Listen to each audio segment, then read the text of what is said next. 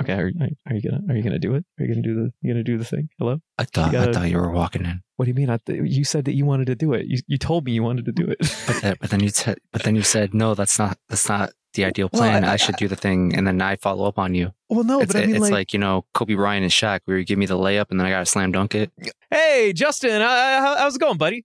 Hey, what's up? It's been a week of sorts. It has been a week. So are you ready for the spoiler cast? I'm excited. Wait, what do you mean spoiler cast? Wait, what do you mean? What do I mean? It's a spoiler cast. It's just you and me this week. So, I mean, yes. However, this was not supposed to happen this way. More importantly, when did we skip to a spoiler cast? It's not for like another 6 weeks or so. Well, I mean, that's why I was confused. I mean, I remember Jordy texted me and said, yeah, we're going to do another spoiler cast this week. So he told me to bring all these spoiled goods. I got a bunch of milk, a bunch of rotten apples. For whatever reason, he was like, yeah, but you need to bring a bunch of spoiled food. It's all for a bit later. Don't worry. So here I want to say that Jordy pranked you, but I feel like I'm surely the victim here because spoiled milk. Well, I mean, he just told, wait. So we're not. Wait, hold on. I've come back to Earth. So we're not doing a spoiler cast this week. No. Wait, what are we doing this week? I'm so confused. We are doing the thing we should have done a couple days ago before Christian got punched in his throat, and then Devin just was Devin, which is discuss episodes 595 to 598. Huh. I mean, okay. I mean, I did watch those episodes. Well, what am I going to do with all this milk, though? Please throw it out. Do anything with it. Just get it out of here. I can't do that, Justin. I swear I can't can see it making milk curds. Please. Justin, I need you to drink the milk. Brother, it's growing green.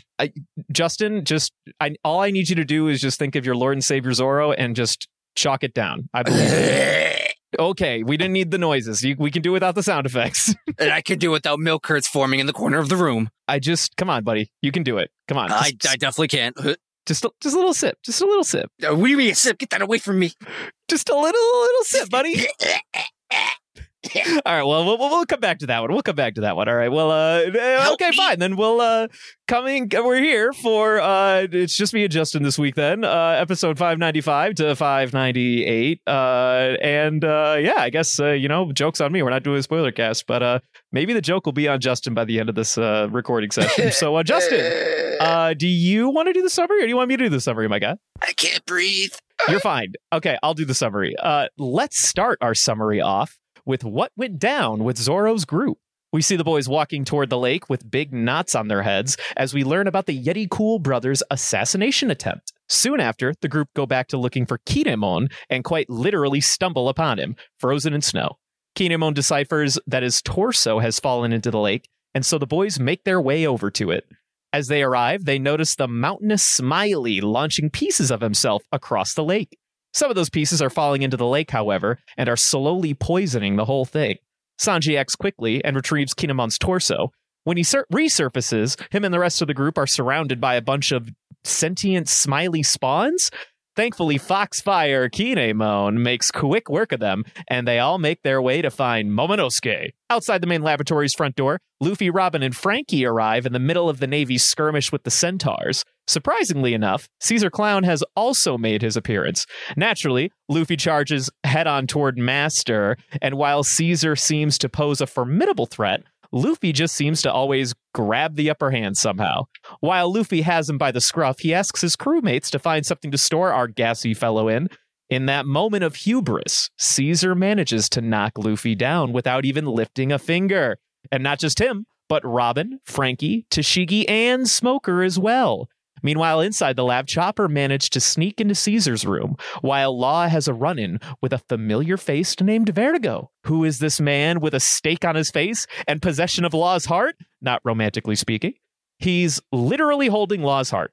Squeezing it even. It's kind of gross. We don't know, but maybe we'll find out next week. Stay tuned. Well, this is the part where we go like, hey, how'd you guys enjoy the episodes? Like, what do you guys have any questions? What's going on? And we can't really do that this week. Nope. So in light of that, Justin, I think what I'm going to do instead is I'm going to shut my brain off. I am going to pull a Zorro and purge my memory of anything that happens in the future. and just start throwing shit at a dartboard. Can I do that? Will you allow me this opportunity? I don't know what that means, but anything for content. Right. So I think I want to start with this Virgo guy. I don't know how I feel about this guy. I don't know why he's got lost heart. I don't really know what his bamboo shoot thing is all about, but that steak on his face. I think this man must clearly have the steak fruit. He's got to be a paramecia. I mean, like what else would it be? Like, why the hell has this guy got a stupid freaking ribeye strapped to his cheek like that? All right. I feel like you're focused too much on the steak and not focused enough on the face. It's like the most prominent aesthetic of this motherfucker. Like, what else is it supposed to be? All right, it's not him. All right, it's an accessory. What are you talking about? What kind of motherfucker walks up with a steak as an accessory? Someone who's innovative, clearly. All right, right. Clearly a visionary, of course. How silly of me. See, you're focusing too much on the steak and letting it, influence you to the wrong direction. Less on steak. You think the steak's a MacGuffin? All right. So then, what do you think this guy's deal is? The real you got to look in the background, and that's the face. All right. And what's his face doing? It's clinging onto things for dear life. For what reason? We don't know. But what I'm thinking is he's got to have some like glue fruit or like sticky fruit. Like he is just like a like the lint roller that you get for like your suits when there's just too much stuff going on, or dog hair. That's what he is. He might be the lint roller man. All right. That's all I'm working with here. He's the lint fruit, the lint brush user. He ate the lint fruit, became a lint brush human. Yep. Wait a minute, hold on. I think you're onto something. Okay, you're right. One Piece is notorious for this, after all. Oda likes to put these like extreme red herrings front and center to distract us from what's really going on under the hood. So actually, I like where your head's at. We could even give him like a cool power, like maybe he's got like the static fruit or something, like an offshoot of Eneru. Maybe he's got like the Paramecia style of Eneru or something like that. Maybe that's why shit sticks to him. But fuck all that noise. I want him to be a lint brush human. See, that sounds great. The more I think about it is, well, the only thing so from what I remember, I believe, the only exposed skin he had was his face. He's covered completely head to toe, trench coat, gloves, boots, all the 9 yards, right? So it would stand to reason that his skin is the only thing that once it makes contact with things, it just grabs on and never lets go, right? God, wait. So what you're describing to me sounds like this guy clearly is just fly paper. Like his skin is just fly paper. Yes. Wow. What a miserable existence that would be. I really hope he can turn that off. That if he can't turn that off, I don't know what I would do with myself. Imagine you're just like hanging out and all of a sudden like a mosquito, jumps onto your face or onto your arm. And not only is it, stuck to you, constantly just bothering you, you can't even get it off without like washing it. You got to go to the bathroom or whatever to deal with that. Ugh. That sounds terrible. I would hate that. Surely he has some type of control as a seemingly adult man and before he's Japanese high school age boy. Anyway, and before he's a high school. Listen, man, if you want to tell me he's just the same age as Jotaro Kujo, I'd have to believe you because there's just precedent for this, unfortunately. But not the point. What the point is here, bro, you are jumping animes. You know I don't know anything other than One Piece. You got to stick to you got to ground me here, okay? Just imagine Zoro just like twice the muscle mass from right. Actually, no. I'm thinking of pre-time skip, post-time skip. Okay, think Kura and Zoro just knock him down to high school age. Okay, and that's about it. That's like the thread, not the stereotype. What's the word I'm looking for? The trope. Yes, that is the trope that is often present in other animes. So like maybe like Zoro pre-time skip, like literally just pre-time skip Zoro then. See, but like he would have double the muscle definition, and then they would tell you he's 13. So you're saying age-wise pre-time skip Zoro, but with the cut of post-time skip Zoro. Yes, exactly. I gotcha. Okay, no, that is the trope that is present primarily in JoJo as the greatest offender, as far as my knowledge goes, but also just universally everywhere else, right? Well, I mean, anime just kind of be doing that, though. You know what I mean? I was thinking, Virgo first gets his our presumed headcanon devil fruit hero of fly trap paper, and that man is just I want lint brush. Lint brush. Continue. I'm so sorry. you know he was having a bad time when he first unlocked that power or whatever, because he's like, let's say, you know, he gets something on his forearm, he's like, oh, you know, something stuck to me. And then he grabs it with his left hand, and now it's stuck in his left hand. So then he takes his right hand to try and remove it, but then it's stuck in his right. And now he's just in a perpetual state of just stuck. Now I'm just imagining like every Looney Tunes bit where they do this exact gag where they get like stuck in glue or tar or something, and they're just constantly trying to remove the things that are getting stuck to them. But it doesn't matter because as soon as you try to pull something away, you just get it stuck somewhere else. Oh, man, this is a sad existence. I'd be very upset if I had this power. Surely he's moved beyond this, though. He's so much. He's got a better quality of life. Surely. I cannot wait to put. I don't even care what happens next. Even if this isn't his devil fruit, I want this as a career day in the future. This is a bona fide promised devil fruit. As far as I am concerned, we will be career daying the lint fruit, also known as what turns you into a lint brush human. All right. Well, it can't be all bad. Like, he's got a steak on his face. He's got like, he's not a pocket dimension, but like he's just kind of just a pocket. Are you suggesting like he's got, through his power, he's got the ability to just like, you know, he's got a bag of holding, but like physically on the skin, maybe? Yeah, more or less. Yeah, but like, you know, until he runs out of space or something.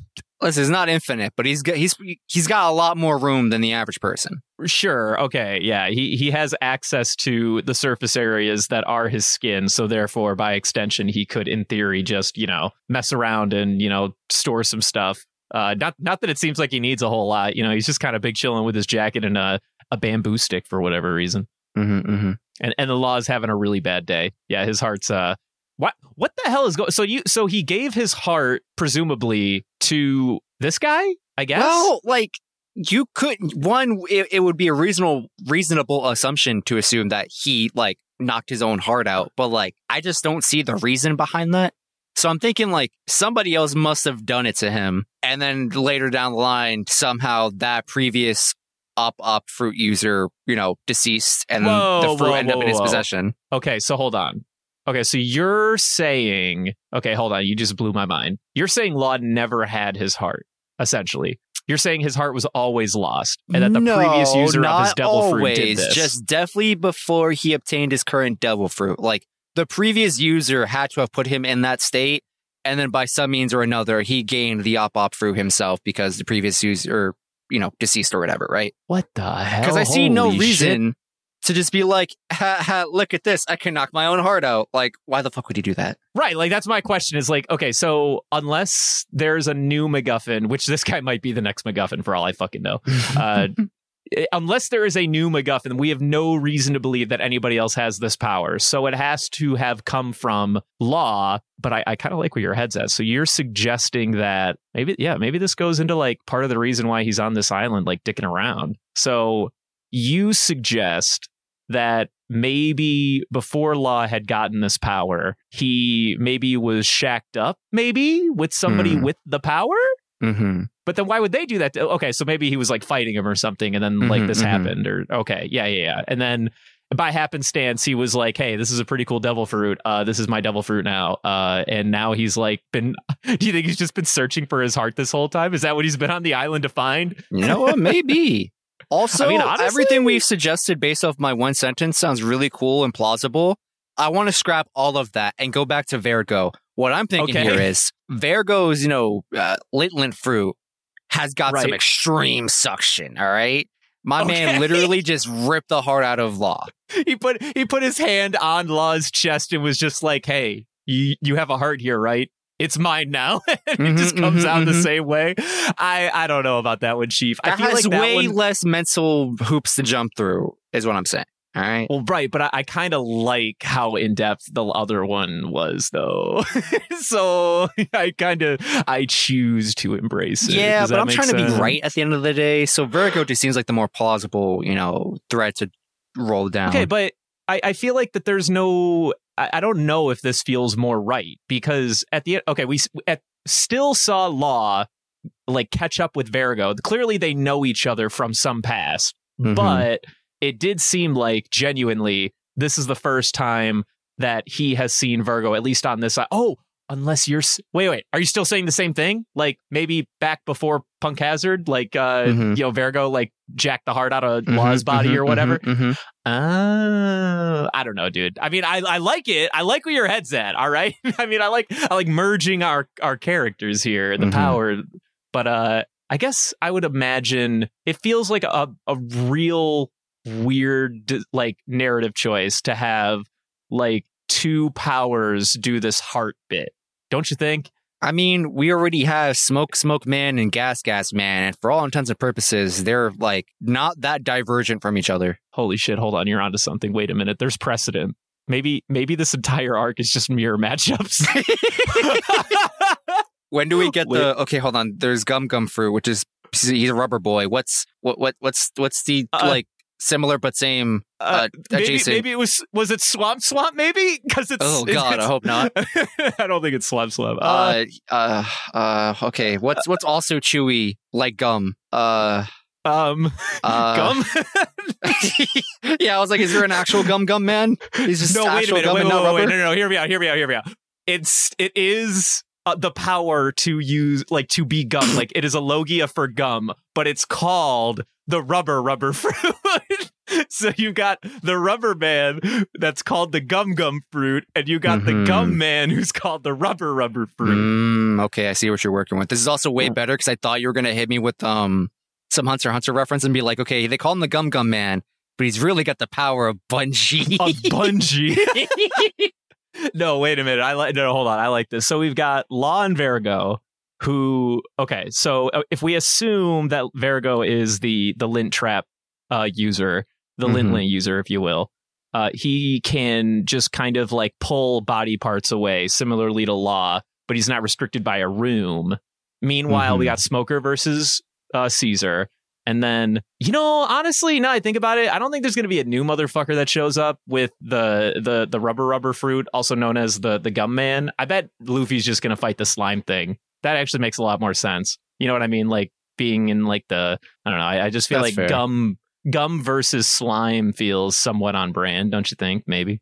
I feel like that's more fitting for Caribou because like Swamp is like slime adjacent. Well, that's kind of why I was like immediately going into like, I feel like the opposite of rubber would be something that just like is not stretchy or hard, but maybe the opposite of rubber is just metal and I'm a fool. Hear me out. Okay, I constantly forget this guy's name and I hate it. The guy from Skypiea that beat up Luffy at the bar before he ran into Blackbeard. That's Bellamy. Bellamy, right. Guy with the spring fruit. Sure. What if Bellamy shows just up? Stretched out a little bit? Like, yeah. Before his spring fruit seemed just like, I jump good and fast. Like, there wasn't like an elastic element to him the way like I associate the spring fruit as being like slinky adjacent, where if he wanted to, he could really just kind of like get a little bit more loose and nimble, but still have, enough of that retraction force to just be like, I think of that Slinky dog from Toy Story. Like, what if, Bellamy worked on his power a little bit and now he can essentially like emulate Luffy's power? Yes. I'm seeing parallels here. That's what I'm working with. I'm on this thread. Actually, I really like where your head's at.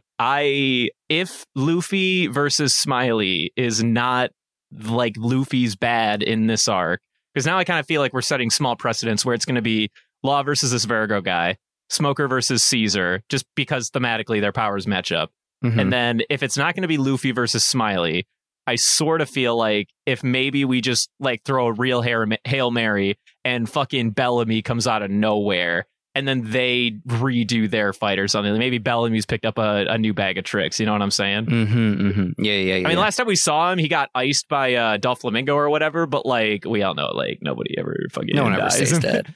Yeah, like let's be real. So anyway, Bellamy's back on the table is all I'm saying. I like this. Okay, all right. Well, Justin, thank you. I appreciate the fact that we can still cook some theories. We can still cook some theories, even with our abundance of knowledge that may or may not actually mean anything at the end of the day. Oh, you have knowledge? No, I don't have knowledge. I like I said, I purged all of it from my memory. I allegedly have knowledge. I just forget so much that I don't know what's like actual memory and just fever dream imagination. I always said that I wanted the ability to forget the series so that I could restart it. Well, I've done it. I found it. I've learned I've learned the ability. Now I can finally watch the rest of this series like everybody else.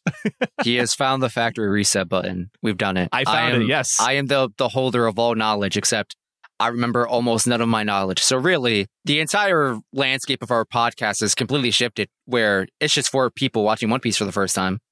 There is no longer a split party. There are no people who know what comes next. There are only people who are living in the moment. Living in the moment, absolutely.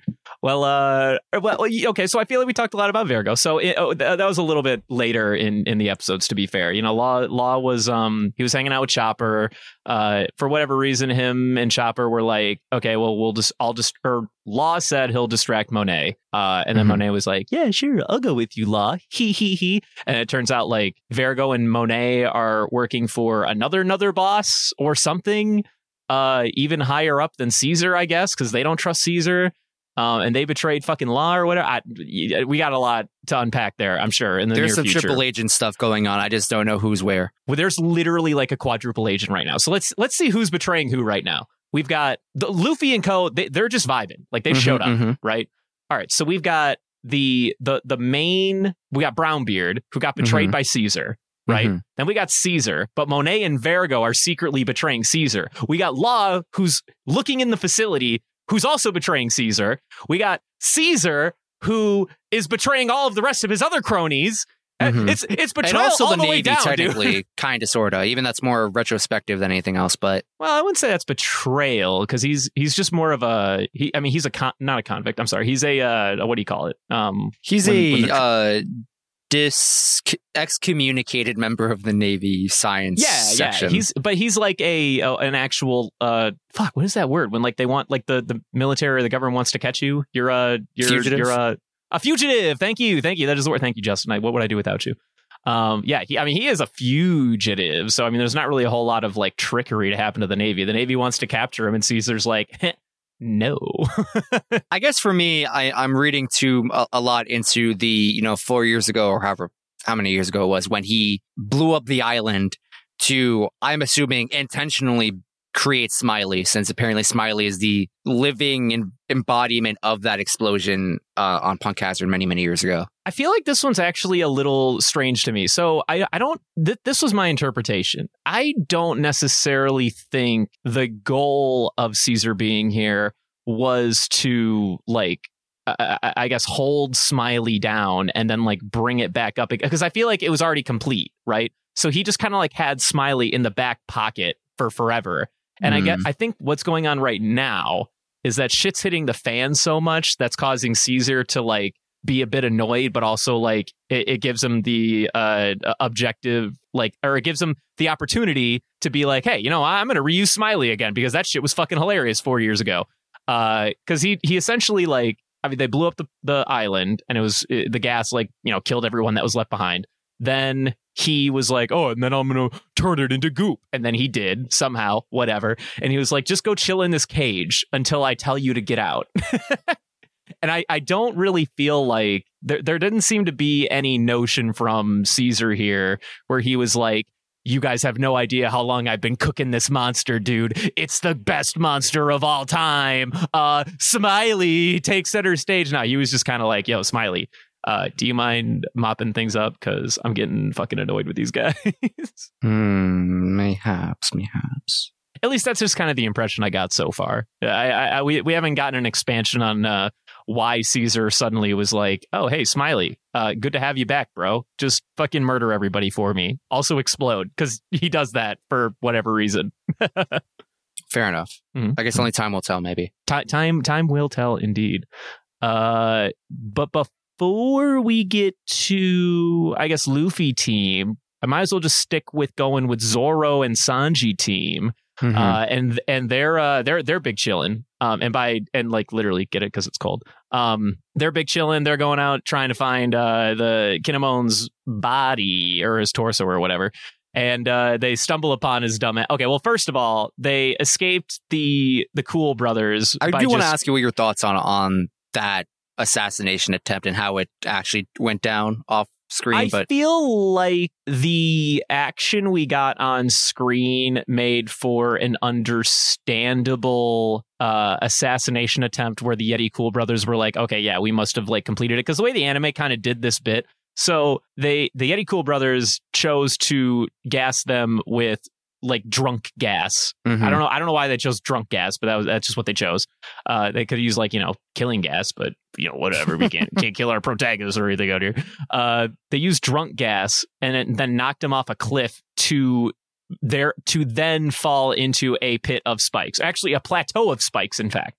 Mm-hmm. And then Zoro, since he's he's got the highest tolerance of the crew. He's got the highest tolerance. He's got the highest constitution. My man was like, I am sloshed, but I live in slosh, so I got this.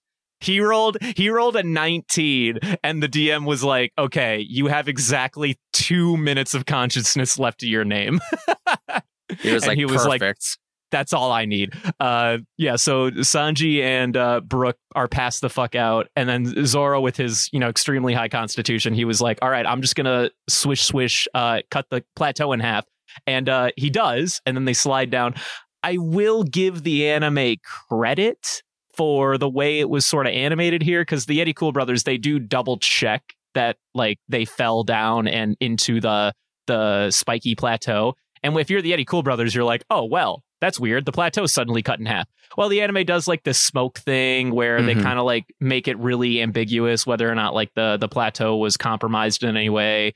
You can still see, and then they also still show like a significant portion of the spiky plateau. So I'm not going to say that in the Yeti Cool brothers defense, like this is a relatively reasonable, okay, yeah, we got him, boss, we're done here.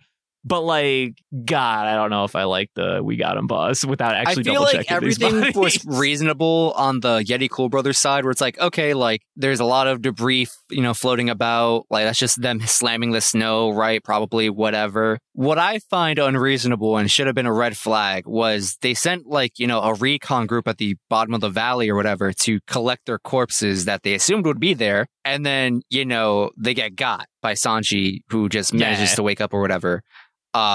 Which now I think about it, Zoro lives in sloshed, but I feel like anytime we've seen Nami heavily drink, she's always the one left standing. So clearly she's got the higher constitution. I actually think this is actually a really funny bit. So I was thinking the same thing. You question whether or not Zoro should have been the last one to fall asleep. You don't question whether or not Zoro should have been the last one to fall asleep, but you somewhat question that Sanji would be the first to wake up until you remember that the only other member of the Straws that can very significantly hold their liquor is Nami. So it does sort of track. I like that. So yeah, so they sent the recon group to collect their corpses that they assume would be there. But then, Sanji, Nami or whatever wakes up, roundhouse kicks everyone in the face, knocks them all out. And I'm just here like, surely someone checks it back in with you guys. To be like, so did you tie him up? Did you bring in the bat? Do you got the body bag? You need to send one out to you? Surely somebody calls them over on the like a transponder snail and goes like, hey guys, do you have a report on those bodies you were supposed to pick up? Surely someone's noticed, like, it really doesn't take this long to put a body in a bag. Although to be fair, at this point, like there's a couple of different. Obviously, there's like the Law and Chopper stuff happening. Luffy and Ko are doing their own thing, which we'll get into in a minute. And then, of course, we've got Zoro, Brook, Sanji, and Kinemon trying to get Kinemon's torso. All of these things supposedly, or they're supposed to be happening like in tandem. So I guess you could make a small argument that like as Smiley starts to slowly engulf the other side of the island, mayhaps, they're just like really fucking busy not dying to slime right now. There's a little bit of argument to be made there, I think, maybe, but I don't want to give too much credit either way. It was good bits though, seeing Sanji, Nami wake up and wake the fuck out of these other two idiots, and then they argued for like 5 minutes over whether or not they believe in the Yeti, and I thought that bit was honestly great. I'm like, I don't know why this is here, and then they like question. Okay, so they argue over whether or not they believe in the Yeti. Sanji's like, I totally believe in the Yeti. Zoro's like, absolutely not. And then Brook is like, I'm happy to ponder the idea. And Sanji's like, wow, that's like a really mature like response. And then Brook's like, I am 70 plus years old after all. Anyway, but then they cut back in time to when they were like starting to get introduced to the Yeti Cool Brothers or whatever, and they were like, no, there's no way a Yeti exists, until they see a footprint, and then each of them have an idea of which, like, what a Yeti looks like. What a dumb fucking bit. We got Brook, who's like probably the most reasonable, honestly. It looks like a caveman, but with white fur for a body. And then Sanji's like, ah, yes, Yeti woman. And then, of course, Zoro comes out with the classic, it's the same as Brook, only with a sword. Because everything has to everything's better with swords, after all. Anything worth my time is carrying a sword. Dude, actually, that's a really good way to put it. Zoro could not care less unless he has a sword. He only gives a fuck if there's a sword involved. Great bits. But as they're running to the lake where they assume Kinemon was, they stumbled upon his frozen ass, and they stomp him away. Which I actually kind of thought this was a bit of a retcon on the way, like, the severity of being frozen solid in this universe. If I'm gonna be honest, the last time we had characters literally freezing solid from Aokiji, Chopper made it very clear we need to be very careful about how we thaw them so that they don't like crack and break or thaw too quickly or whatever. And then meanwhile, these goons they just smash him away. They're just stomping him. That man is getting trampled. Oh no! And then you get a kick from Sanji Nami, which it comes back up later in the, when Sanji swims to collect the torso, where he's like, okay, like, I'm strong, but can Nami's body, like, handle, like, my output? You know what I mean? So I'm like, is Nami just, like, way stronger than we give her credit to? Or, like, I don't know. Like, well, I would not be surprised if when Sanji and Nami, returns to their respective bodies, Nami's gonna be like, oh, cool, my body's back. And then she just collapses. She's like, what did you do to my legs? I've never been in so much pain. Why are my legs so fucking sore right now? Actually, that would be a good bit. I do think that I think Sanji's smart here for having not overdone, like overexerting Nami's body in this sense. I'm sure that I have to believe that there's a few limitations not being in his old body, because clearly it's not a requirement to have the leg strength that his normal body has in order to do blue walk or whatever, because he was able to do that underwater. Clearly, that's more of like a mental thing that stays with him. But my guess is that since he was so concerned about, utilizing that technique or whatever, he recognizes at some capacity that it's a very exhaustive technique. So I actually kind of like the idea you had, where as soon as like Nami becomes Nami again, she's going to literally just fall to the floor and be like, I can't move my legs. Sanji, what the fuck happened? And Sanji's like, listen, like, I had to, swim and stuff. And then she's going to bill him for like, the surgery to make sure her legs work again or something. You know what? Now I'm thinking about it. We have precedent for this. After Chopper and Frankie swapped back, Chopper was like, oh, I see you use Monster Point. I can't move. We do have precedent for this. Although, to be fair, that one's a lot more believable since we already knew that if Chopper used the Rumble Ball, like even normal Chopper, if he uses Rumble Ball, he's like, yep, I'm literally paralyzed. It kind of sucks. But, I still got to use that power. It's a pretty cool power. He takes one for the team for sure. Yeah, I'll be interested to see how that bit plays out. I bet that there's a bit there. There's something cooking in there, I think. But yes, the goons do make it to the lake, and then they're also they see the giant ooze slimy smiley monster in the distance, and he just kind of like turns into fucking Quadu. You know what I'm talking about? What's the name of that fucking like orange dude with the snout that it's like an old arcade game? You know what I'm talking about? It starts with a Q.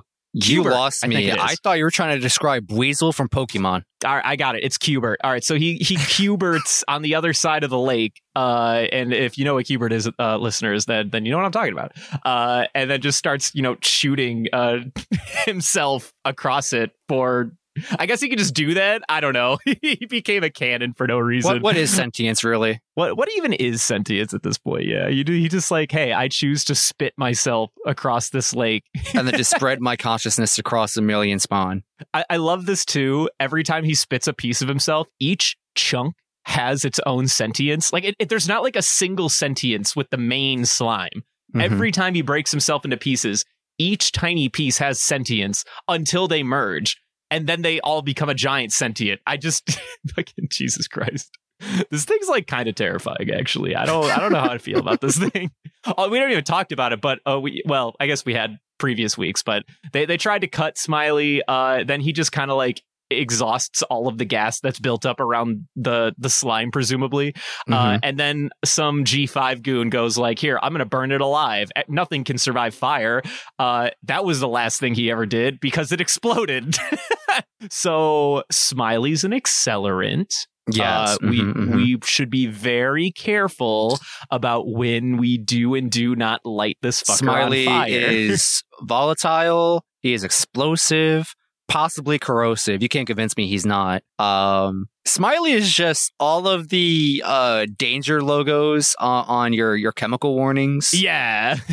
He is the hazard symbol incarnate, like made to fruition. Like he's just a physical embodiment of every hazard symbol in the OSHA dictionary, if I'm going to be honest. What? This reminds me, because the other day I actually had to do some training related to that at work. Just, quick online program of here's what all of these logos mean. Here's what each type of hazard actually means in terms of, physical harm done. And I'm like, it was 6:00 in the morning. I was falling asleep at the computer naturally. And I'm just here like, if they just explained it to me in Smiley terms, maybe I would have done that a lot faster. Oh my and possibly God. been more engaged. What are you talking about? Explain it in Smiley terms. What does that even mean?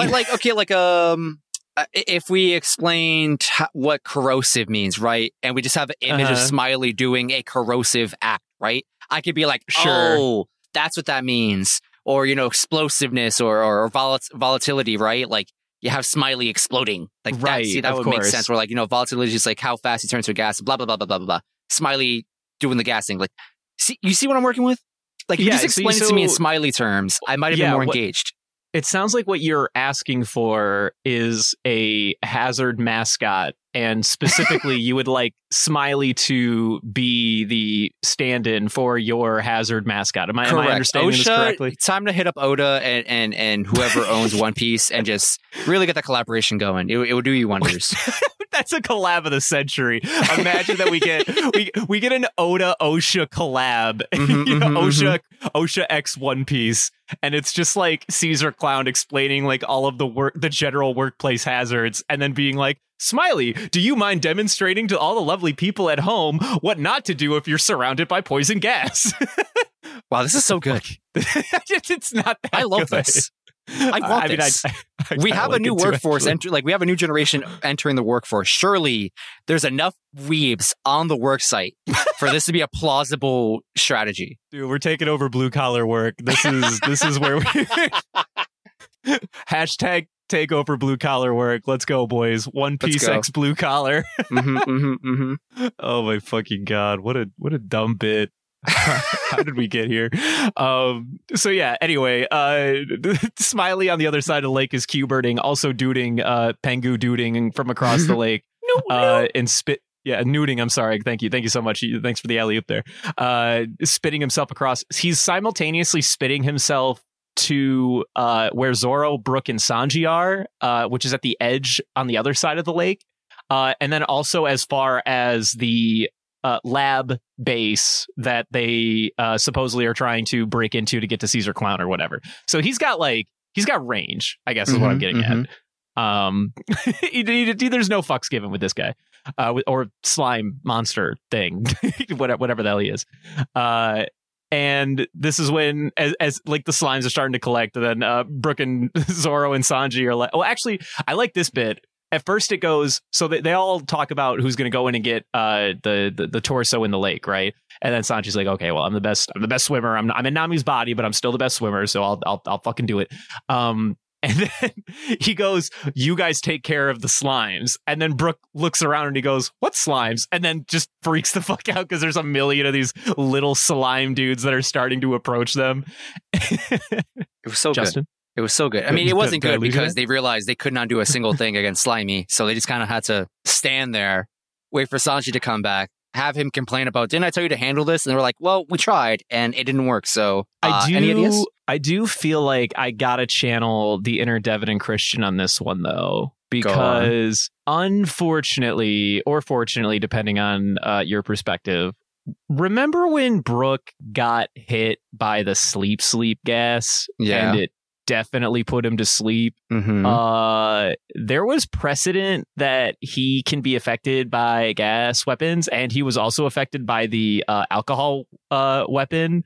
Mm-hmm. The fact that he was completely unhindered by the poison gas that came out of the goop was a little whack. Well, okay, I hear you. I hear what you're saying, but let's think about this a little bit. What's it gonna do to him? Like, so I guess that does raise a valuable point. So I guess it depends, because okay, the sleep gas, he doesn't have lungs or anything like that, but he can still fall asleep. So maybe it affects like his soul brain, if you will, because he doesn't have a physical brain. That we all know that. Again, the drunk one maybe affects his soul brain again. So I suppose if the gas was made to kill, he doesn't have lungs to burn. He doesn't have eyes to burn. He doesn't have a bloodstream to, poison and to intoxicate. There's whatever. like really dumb logic be at play, and this the crux of the argument rests on whether or not we are going to accept that soul brain exists. I think. I think I said that. I got on record to explain this in the past. I am convinced that Brooke is only nerfed by his state of mind. Like, I do also think that, but that hasn't been. There has not been a precedent or an explicit statement of that aim, though. I will say, which is why I gotta be that guy for like 2 seconds on this. That is fair, but even with that explanation or that stance I have, there is some overlap where it's like, okay, drunkenness is a state of mind. Sleepiness also kind of sort of a state of mind. Like, these make sense to me on the hill that I am standing on. Like, there's overlap there. When I look at poisoning, I'm like, okay, does your argument, pose a valid critique? Yes. However, like, you poison a bunch of bones, like, what does that really do? And in my head, I'm like, it doesn't really do anything because there's nothing to affect in my mind. But if you could affect his, as you put it, his soul brain, then now we're talking. I feel like this rests on the crux that is whether or not Brooke has soul brain. I feel like if he doesn't have soul brain, then I can't in good conscience let this one slide, in its entirety, if I'm going to be honest. But that is fair. I'm going to say homie must clearly be able to be affected. He can be affected by psychedelics, which honestly, now that I think about it, that's on brand for a musician. He wants to be influenced by the psychedelics, huh? Making sense. Funky, if you're listening, can you cross-verify this? I just, for a friend, just want to make sure that's the case here. I have it on good authority that you are an expert in this field, and not that you've ever said this to me, but I'm going to gaslight you into saying that you are now the expert in this field. But yeah, so we got Sanji jumping into the water, going after the torso. He finds the torso eventually, and then it's getting chewed up by a shark. Kinemon's having a bad time. He's having a bad time. Frozen, being literally eaten. Man's having a bad day. Every time the shark munches a little bit on the torso, he's just like, "Oh my god, I'm fine, it itches." And then they're all just like, "Clearly, you are in pain. You can say so, but we're not gonna play into this. We're not gonna placate this bit right now. Okay, we got other things to do." And at this point, Zoro had tried to cut the slime, which we already talked about, and then he was like, "Huh. I guess that doesn't work." So I don't know. I guess I've done nothing, and I'm all out of ideas. Zoro's like, "Listen, I'm a simple man. If I can't slice it, I don't know what else we got on the table here." Listen, I only got my sword, and if I try really hard, I have the back of my sword that's blunt. I don't see that working here. No, he also has the no sword style, but I don't think he's interested in that right about now. And then Sanji eventually does come up with the torso after utilizing some observation hockey. We got confirmation that he's got observation hockey, which is kind of sick. That's kind of cool, but actually. I kind of feel like we already had that confirmation because at one point Luffy had mentioned when they were going over the game plan with Law about who's going to capture Caesar. He was like, yeah, so me and two others have hockey. I don't know if he explicitly called out Sanji or Zoro, but I feel like the assumption here is that Sanji, Zoro, and Luffy must be the ones that can use the hockey to fuck with Caesar or whatever, right? Even if he didn't explicitly name them, and this is me just being a smooth brain, I understood it as Sanji and Zoro, but I was very much under the limited scope of like they have armament hockey where like they could just touch a Lokia, and that's realistically all we needed for this conversation. Sure. Yeah, like maybe they can maybe they're like limited in the amount of hockey that they have available at their disposal or something. They only have the that good armament hockey. They don't have the cool observation hockey. But thankfully we got this nice little bit where Sanji's like, I'm gonna turn on observation mode, and then he's like searching for the legs or whatever, or torso. Excuse me, pardon me. The legs are already found, by the way. Don't get confused. There's legs, there's a head, and there's a torso. Don't. I'm thinking back to Skypiea where he had I forgot what it was called. Was it Metal Vision or something like that? Okay. And I'm like, was that? Wow, what a throwback. Was that observation hockey? I mean, honestly, like. And if we didn't make that joke, we should have. That was definitely whatever they called it in Skypiea. It wasn't called observation hockey. I don't know why the hell I was going to call it Nen like an idiot. I actually there almost we go. Mantra. That's exactly right. Yeah, I if we didn't make that joke, we should have. This is Sanji's mantra, where he's just like, yes, I sense women all around me all the time. 24/7. That's the simp in him, man. That's what he can see. So it's a very good character progression to see Sanji expand on male torsos now. See, now he's hunting the male titty. You know what I'm saying? Oh, geez, I wish Dylan could cut that. I regret saying that out loud. I sort of regret that. So we resurface and we put Kinemon back together properly this time, and he demonstrates the Foxfire epithet, if you will, where he just blows up Smiley. Somehow doesn't harm anybody who's standing 2 feet away from Smiley and all these explosions. Yeah, like by the way. explosion's just like, it's cool guys don't. Well, actually, it's cool like, guys do look all at those explosions. G5 goons on that ship. Gone. All of us were smithereens. fine. There's a force field here, all right? There is nothing to worry about. Although, to be fair, he does like expand and say, like, not only can I make fire with my sword, I can also cut through the fire. So I guess you can make the argument that, like, fair. He ignited the goo and then was like, oh, you thought you were going to explode me? Well, I'm Oppenheimer, bitch. And then cut through the blast or something like that. That is fair. And I do want to ask now we're here. We clearly saw Zoro's intrigue in Kinemon as a swordsman, but I think from what maybe I'm reading too deep into this, his Foxfire technique. Yes. So I'm thinking Zoro's got a new teacher. You think he's got a new teacher? I don't know about all that. Well, then again, there's always something to learn, from your peers. That's really true. And I actually now that you say it out loud, I kind of feel it. So there's definitely. I feel like at this point we are starting to set the precedent that if not friend, we have definitely established Foxfire Kinemon ally for the remainder of this arc, at least. With that being said, maybe at some point I could see there being like maybe there'll be like a big fire bit where they need to like cut some fire or something, and then Kinemon's like, oh no, it's too much fire for me to cut, and then Zoro, because he's the Giga Chad, goes like, I'll help you cut it. and then just like, he's like, teach me how to cut fire. And then he's like, you just move your sword at the fire. And he's like this. And then Kinemon's like, wow, it took me 30 years to learn that technique. And then Zoro's like, chump, I can see it happening in the back of my mind now. I support this, but I'm not gonna lie. I have an agenda. Oh, right. And my agenda I know.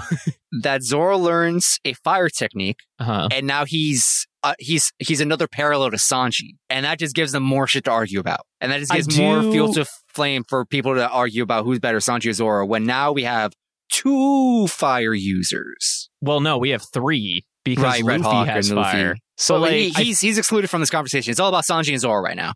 Well, right. Okay. And that's fine. I guess I would expand and reinforce your claim here that it does seem like we are setting up the building blocks for Zoro to eventually learn how to use fire, but in sword mode as opposed to in kick mode or fist mode like Luffy and Sanji. Yes. And it does seem like it would kind of maybe make sense. Maybe I love when a plan comes together. I'm not going to say it makes sense, like, because if Christian and Devin are listening to this, they're going to be like, shut the fuck up. Anyway, but it kind of makes sense. I don't know, man. There's some evidence. There's some crumbs here. All 3 of them learning fire at some point kind of tracks, is all I'm saying. Like the 3 the head hitters of the crew all using fire related shit. Like, I don't know. It kind of makes sense. That's all I'm saying, man. I know. I'm right there with you. I'm behind you one step. I'm hoping my agenda comes to fruition. That's all I'm saying. I like what's on the table, and I'm hoping we make them deal. I hoped it came true too until you said that out loud, and now suddenly I just wish nothing but the opposite. Now I hope that he never learns how to do anything with fire. In Brook, like, but we already have 2 fire ice users, but like, I don't know, man. Like, no, Zoro just doesn't seem to have the icy personality for me personally. I'm deviating. Fuck you. I'm done with this. You know what's going to happen instead? So we already have Sanji Luffy doing fire. We got Brook with ice. What if, hear me out here. What if Zoro learns how to use, I was going to say light, but I didn't know how I was going to find that thread. So I'm just going to pivot from light and be like, he's going to become a mist user. Yeah. He's going to get the power of mist. Interesting. Why do you ask? Because he saw Foxfire Kinemon and goes, I can't steal this guy's bit. I need my own bit. But is Zoro really that? I mean, he is kind of that guy. He's the reason he has fucking 3 swords. But like, I mean, yeah, like that's kind of what I'm getting at, though. Like he's nothing if not the kind of guy who wants to do everything his own way, right? He can't be a conformist. That's not who Zoro is. He won't conform to fire. Even more, if he becomes a mist guy, then he's an opposite to Sanji, and now they have even more shit to fight about. Okay. I wasn't feeling it, but I'm all in on this. Let's go. There we go. See, all right, so Zoro's going to learn the power of mist development. Don't ask me how or why, but it will happen. All right, thank you. Thank you for coming to my TED Talk. And that's the Goon Squad. They got Kinemon back. He's really tall, by the way. Just like really, he's a behemoth. He's taller than Brook for some reason, and Brook is canonically like 9 feet tall or something like that. Holy shit! Like, what the fuck is this guy? So you see, there's just this really tall samurai for no fucking reason. Anyway, moving back over to the Luffy team, the Luffy, Frankie, and Robin Dream team. So they before we continue, I have a genuine question. Sure, go ahead. Where the fuck is Usopp? That's a decent question. Usopp and Nami are just kind of like, am I the fuck A, aren't they? Honestly, I completely forgot about Nami, but where the fuck is Usopp? I think actually, no, this tracks. I remember them talking about it. No, Nami and Usopp are taking care of the tied up kids. Okay, as of right that's now. what I assumed, but like I didn't see that, and I'm like, where the fuck is we Usopp? did not cut back to them at any point, at least in my episodes. I don't know if you saw them at any point in your episodes. Maybe I glossed over it, but I do not recall. Yeah, we did not cut back to them. But yes, now that you've reminded me, it is Usopp and Nami together because they agreed to leave Nami behind in case Sanji comes back so they can get switched. And then Usopp was like, I'm no good at this anyway. I might as well watch the kids, and I can probably knock them back out if they wake up.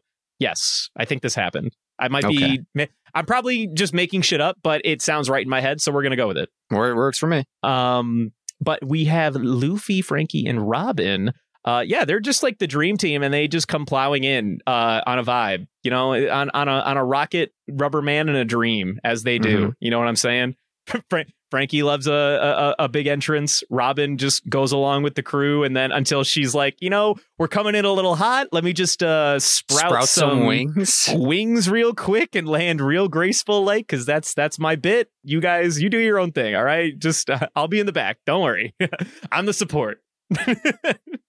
I love that about Robin's character too. She could like very easily and single-handedly be an aggressive like attack character, but she just like chooses to vibe and let Frankie and Luffy do most of like the brute fighting, and then she's just like, and anyone you guys don't get, don't worry, I'll pick them off the back. You guys have fun. She is not about exerting herself. She could if she wanted to, but she's just not about that. It's like, there's no need for me to really, overcompensate, honestly. I know what you're saying, but I don't necessarily feel like it's that kind of energy. I genuinely feel like it's more of a, like, out of genuine, like desire to let Frankie and Luffy have fun. I feel like she takes a back seat on purpose. I think it has less to do with, I don't want to exert myself, because that's just not really like her like vibe. You know what I mean? I think she generally like shows up and goes like, okay, I'll be here. Don't worry. If you guys miss any, I'll take care of it. Just have fun. I'm the chaperone. Don't worry, guys. You guys are doing great out there. She's like big chaperone energy all the time. It's kind of the way I'm getting at it, but I guess what I was saying. But yeah, they have some fun. They dick around. Luffy and Smoker and Tashigi fight, and Luffy laughs real hard at Smoker in his predicament. And it was quite funny. Poor Smoker. And then Luffy was like fighting Tashigi in Smoker's body, and he was like, "Wow, you're really fucking weak. What happened?" Then he fought Smoker in Tashigi's body, and was like, "What the fuck happened? Suddenly you're so strong." Two completely different energies, same comments. Until he's like, okay, but we can't continue this because like you're not at 100%. I wouldn't get satisfied from it. I got other shit to do. I got to go kidnap a fucking clown. And Law hears that proclamation, by the way, in the back where Luffy's like, "Hey, Caesar, come on out. We're here to kidnap you." Law's like, Law is so in over his head. And he just doesn't know it. My guy, you got to run. I'm telling you, man, you can't.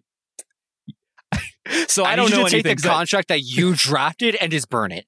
Right. You need to burn the contract you thought you drew up. All right. You need to just because not only is it not the contract you drew up, it is not your contract anymore. It is their contract.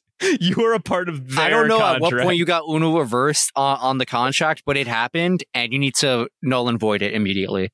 The moment he asked Luffy if he wanted in was the moment he got Uno reversed. Oh my god, dude. Law, you gotta leave, bud. Like, I don't know anything about the series because I purged my brain and all that, but my guess is you are gonna have a rough go of it for the next little while.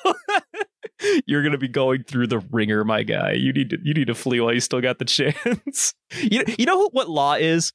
Law is the embodiment of me before I started watching One Piece.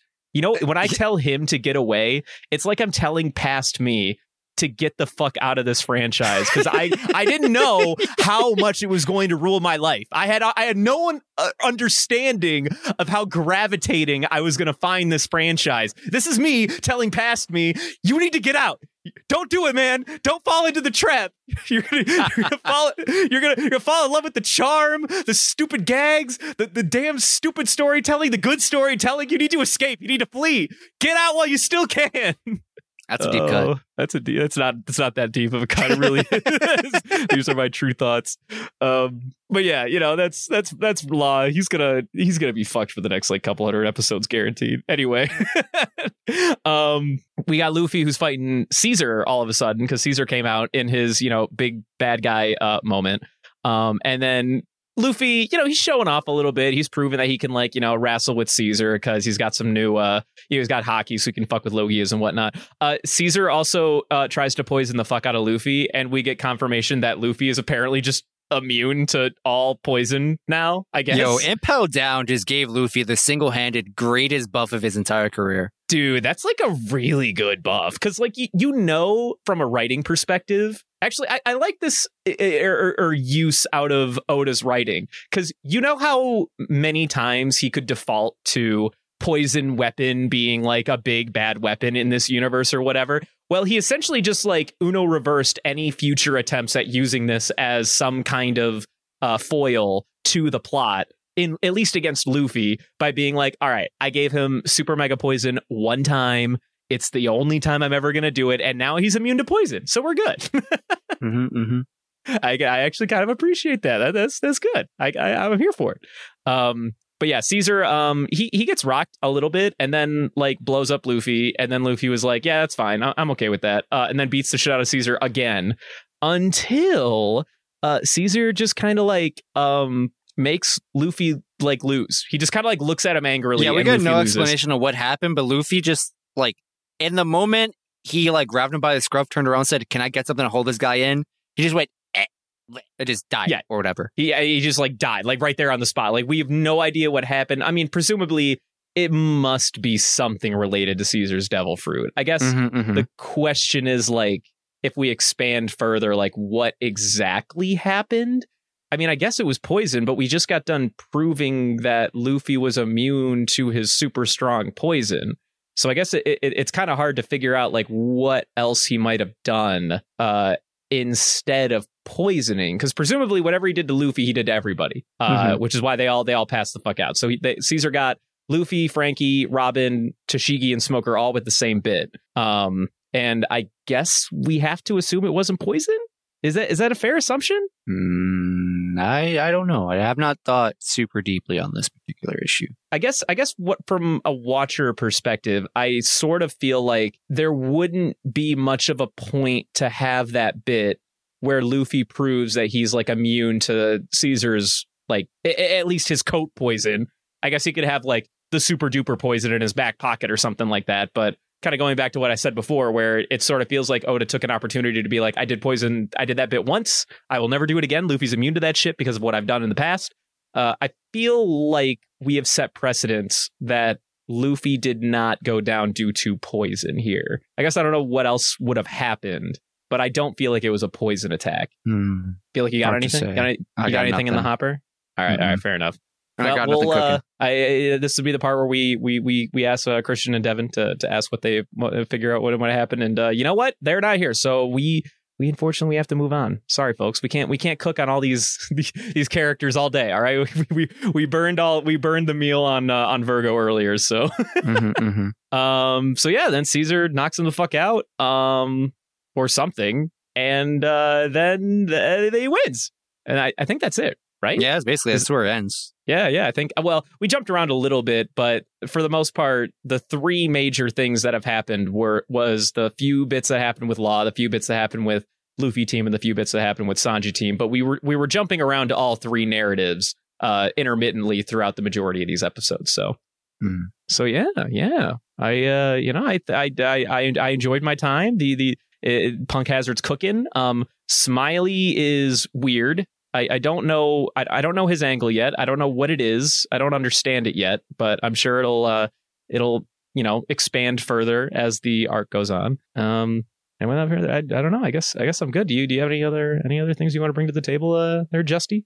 Not for this episode. I did remember that it's been a long time since I like fact dumped on things. And sure. I decided to Google Caesar Clown because I was trying to find the answer to a question in my head, and then just found a bunch of other stuff that I will hopefully remember to bring up next week. So Stay tuned for that. Fair enough. Without further ado, next week is going to be it actually says unknown to me because Bread Boy decided to change the formula, which is untrue because, that is true. I did change the formula, but I did update that list. So you could have changed it. You could have updated it. Did you update it today? I did update it today. I was not looking at that episode schedule today. That's totally fair. This is last minute. That's on me. I should have done it sooner. I woke up very dehydrated and warm at like 5:30 in the afternoon because overnights kick my ass and the heat sucks. I was mentally not on the same planet until 7 p.m. today. I feel that. And you know what? So anyway, next week is going to be $5.95 to $5.98. Nope, that's this week. Burp. The next week is going to be $5.99 to $6.02. All right. PogChamp. Poggy Woggy. Moving on to quotes. Justin, you got any quotes? I do not.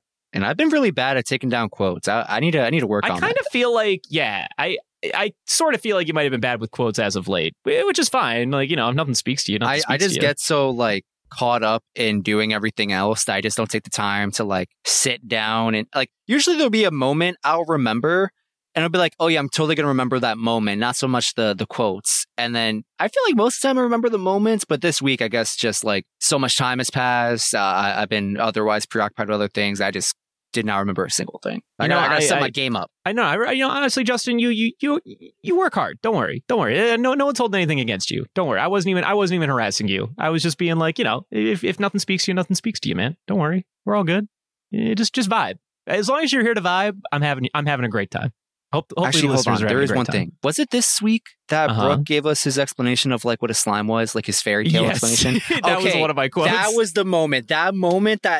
That scene between those three idiots, that was great. Yeah. So, okay, this is actually one of my quotes. So, Brooke regales Kinemon, Zoro, and Sanji with the fact that, okay, so he apparently is familiar with slimes. He was like, yeah, I read all about slimes in a book before. And as he starts explaining what the slime was, he was like, its body was harmless, but it had a knack for melting clothes, and it took hold of many women. So essentially what I'm saying is we are getting Brooks Dojinshi in real time. In real time, and also Kinemon and Sanji are into it. They were like, "Yo, dude, can you pass me that book though? Like on the DL? Like, can we?" That was a moment. That was one of the moments of all time for certain. Nothing says brotherhood like gathering in a circle and reviewing each other's doujin. You need to no, please stop. Not like this. Golly, I fucking hate this franchise. Anyway, moving on. When Zoro cut the slime the first time and it gassed it gassed Brooke, and then I think it was Zoro again. No, it was Brooke. Oh, fuck, I don't remember who it was. So, at some point, somebody like cut the slime again, and then Brooke goes like, "I thought that maybe it just didn't like you the first time, which is why I gassed you." Like I had to cut it again in case that was the reason it gassed us that time. It just didn't like you. And then when I just want to reiterate, I love this line when Sanji came up and goes like, "Hey, I thought I told you guys to deal with the slimes." And then Brooke and Zoro are picking their nose. They were like, "Well, we tried to fight it and it didn't work, so we just gave up." I mean, really, what's left to do, honestly? We've done nothing and we're all out of ideas, folks. That's a great quote, by the way. That should be on a t-shirt somewhere. It very much is. I can almost assure you that you can find that on a shirt somewhere. But all right. That's all the quotes. So moving on from that, we're going on to the Golden Ham. My voice cracked a little bit there, but it still doesn't detract from the fact that we're still going to celebrate the Golden Ham. What do you think, Justin? I feel like we have to be unanimous if we want to have a Golden Ham. Very correct. What are you feeling? So, as I may have gone on the record in previous weeks, or maybe I kept this thought in my head and just haven't gotten a moment to, express myself here. My entire plan for the foreseeable future was to be a law-loving propagandist and just vote and nominate law every week. And I'm going to portray that this week because I believe because I would not have done that with you. We would have gone to numbers. No one would have, and it would have been awful. But I would still be the propaganda machine I intended to be.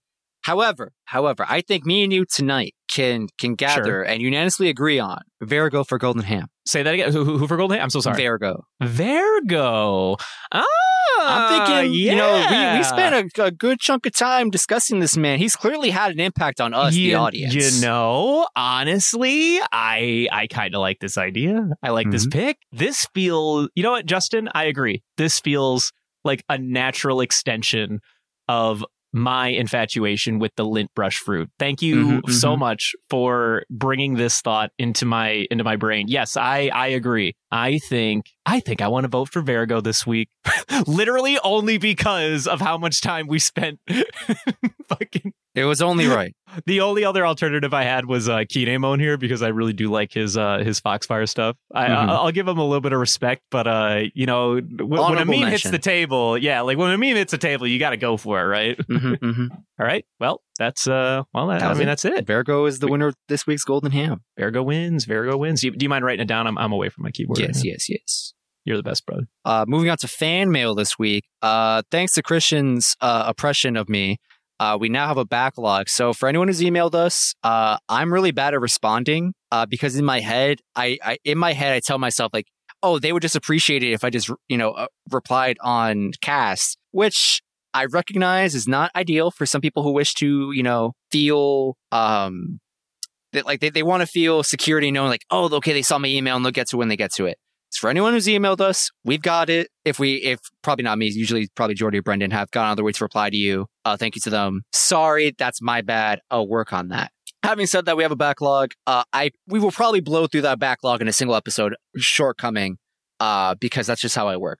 But for this week, we are reading from an email from our listener. I hope I pronounce this right. Jadin, or Hadin. I don't know. Starts with a J, but here goes nothing. Hey guys, I'm Jarin, your friendly neighborhood Amazon delivery driver. That's when I listen. One Piece is my favorite series of all time, which lets you know how I found you guys. Although I should be caught up to the current episodes by now, or at least close, I took a hiatus from listening after you guys covered the second One Piece movie. It was such a long hiatus, about a year, that I went back and re-listened to it from the start, rewatching the episodes along with you guys. I just finished wrapping up Water 7 and Nenny's Lobby with you guys and listened to the first episode of Thriller Bark. By the way, Christian had me dying when he said it would take 200 episodes to get to Fishman Island, because I definitely thought we were going there immediately afterwards too. Also, my heart went out to Devin when he made the Mary bet, knowing full well she wasn't making it past this arc. To be honest, at the start, Devin was annoying me with all his nitpicking and valid criticisms. But I eventually grew accustomed to it and even agreed on some stuff, like the deaths. Oh, and Christian, Itume Robinson, Brendan, Justin, stop spoiling things. Jordy, good job. Dylan, great job. Hell? Yeah, I don't know when you started spoiling stuff. Yeah, back then. I feel like recently you're getting a little loosey-goosey. You think so? I don't feel like that's what I'm telling myself. I don't know if that's copium or not. I just wanted someone else to go down the ship with me. I think if there are actual truths that I have given, okay, well, this might be peering behind the curtain. There's like a 99% chance that if I cook, it's all bullshit. So you can rest assured. There's like a 3% chance that I bake it in a little bit of truth and honesty, but I try to come up with some bonkers shit because it's way more fun that way. Sometimes you get lost in the sauce and you find the light of the truth. Dude, I get lost in the sauce all the time. So in fact, it's better when I like re-listen to some of this dumb shit that I've come up with in the past where I'm just like, wow, look the way my brain works sometimes. I really need to adjust the flow chart that is my mind.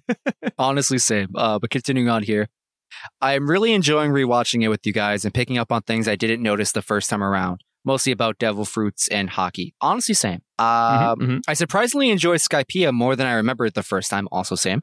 As well as the Foxy arc. Straight gags. It was great. I'm really looking forward to hearing Christian and Devin's thoughts about the whole Summit War saga. My personal favorite. Also same. What do you think about the Duval reveal? Did you love it or did Devin hate it? What do you think about Kami, Hachi coming back, Law and the other Supernovas intro?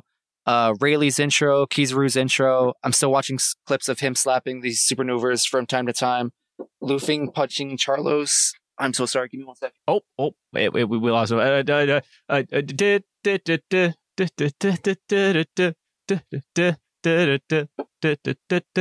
Sorry. Where was I? I honestly have no idea. You were talking about punching Charlos at one point. Yes, punching Charlos. Kuma showing up again, Pacifistas, Amazon Lily, Hancock. I almost put Boa, like how most people say it, but that's her surname. It's like calling Luffy Monkey. Margaret, Mamungus, Impel Down, the return of past villains, Magellan, Jimbei, my man. Same. My boy, Jimbei. And just the entirety of my favorite arc, Marineford. I can't wait to revisit it again. Hell I really enjoy listening to you guys talk about One Piece and all your different opinions. It's one of the many bright sides I tell myself before I go to work. I'm curious of how you guys are tackling post-time skip, though. Anyways, I don't know if Justin is still complaining about emails or whatever, but here's a rather lengthy one. If I have more questions for you guys, I'll send them over if I remember, or if you have any questions for me, yeah, right. Thanks for the best laughs. part about that email is that you were literally not complaining, but you were giving like a grand statement before you started reading the email too. That's actually really funny. Thanks for the laughs. Signed. Yes, which is oddly topical considering you're not even caught up with us. This is some good timing. This is really good timing. I actually do really like Caesar's stupid laughing tick. Like I remember when I first watched through. I think watching One Pace helps deal with some of the annoyingness that is Caesar Clown, because I feel like the anime outside of the cut down version or whatever, they use that laughing tick a lot, like way more than they did anyone's laughing tick back in Thriller Bark.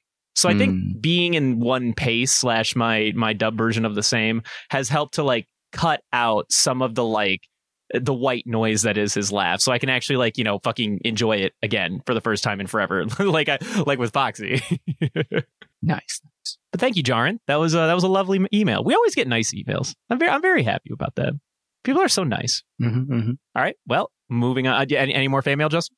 Is that today. Not for today. We got plenty of more. I did see that we got a lot of fan mail, but we're turning over a new leaf. We're giving some piece of fan mail per episode instead of just, you know, busting it all out in a single afternoon. Much to my dismay, by the way. I want to go on record for that. I kind of feel like it's a little bit better that way, because now we get something, you know, we give something fun and then we move on. We'll get something next week or whatever. For those that want, you know, immediate gratification, you know, you shouldn't be here anyway, because we'll never give that to you in the first place. Don't worry, I'm your champion. I will fight for the right. Listen, I'm a champion too. I just, you know, it's all bits, my guy. Moving on to Patreon shoutouts. Twigo, you're still our number one goon. We love you. We got Real Steel coming up on the Panda View. Look out for that. And next we've got the grab bag. Justin, I want to reach my hand in the bag. Can you hold it? Okay. I'm holding. Please hold. Did you notice anything about the bag? Well, I haven't made any attempt to look at it because I'm afraid of what I might see. Did you look inside the bag out of curiosity? You should at least look inside the bag. I am averting my eyes. I'm actually just staring at you. All right, or rather past you. Look in the bag, Justin. I don't want to look at the bag. Look in the bag. Look in the bag. No. Do it, Justin. Look in the bag. Please don't make me. So anyway, inside this bag that I'm reaching my hand into, I have here some sour fucking milk for you to drink.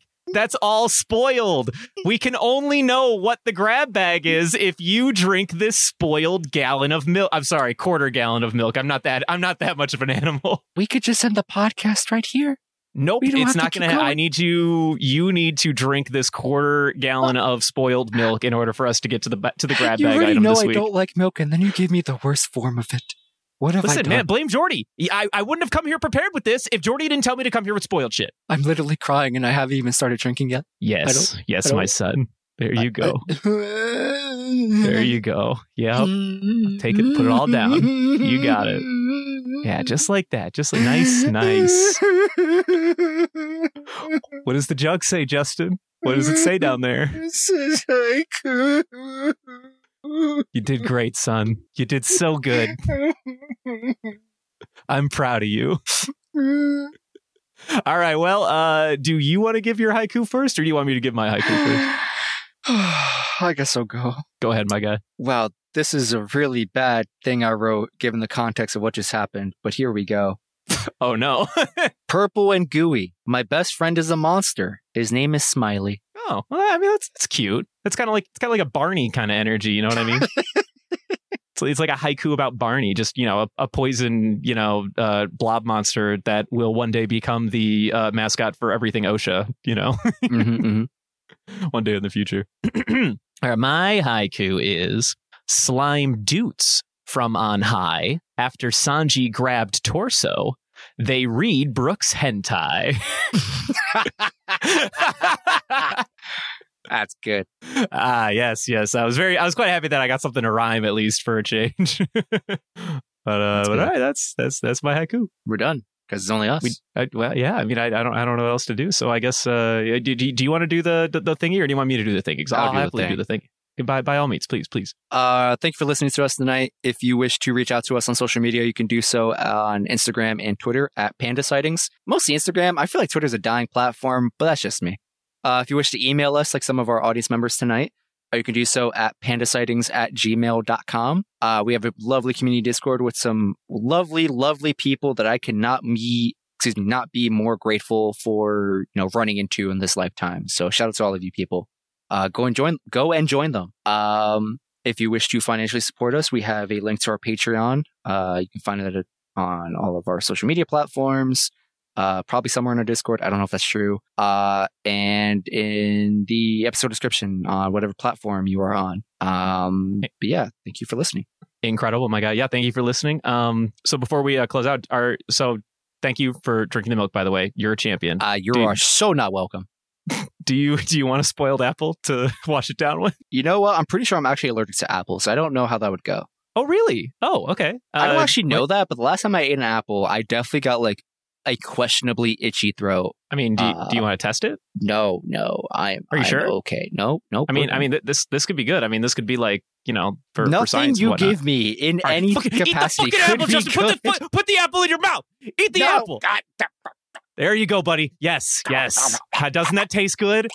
Thank you. See, all you had to do is say yes. That's all you had to do, Justin.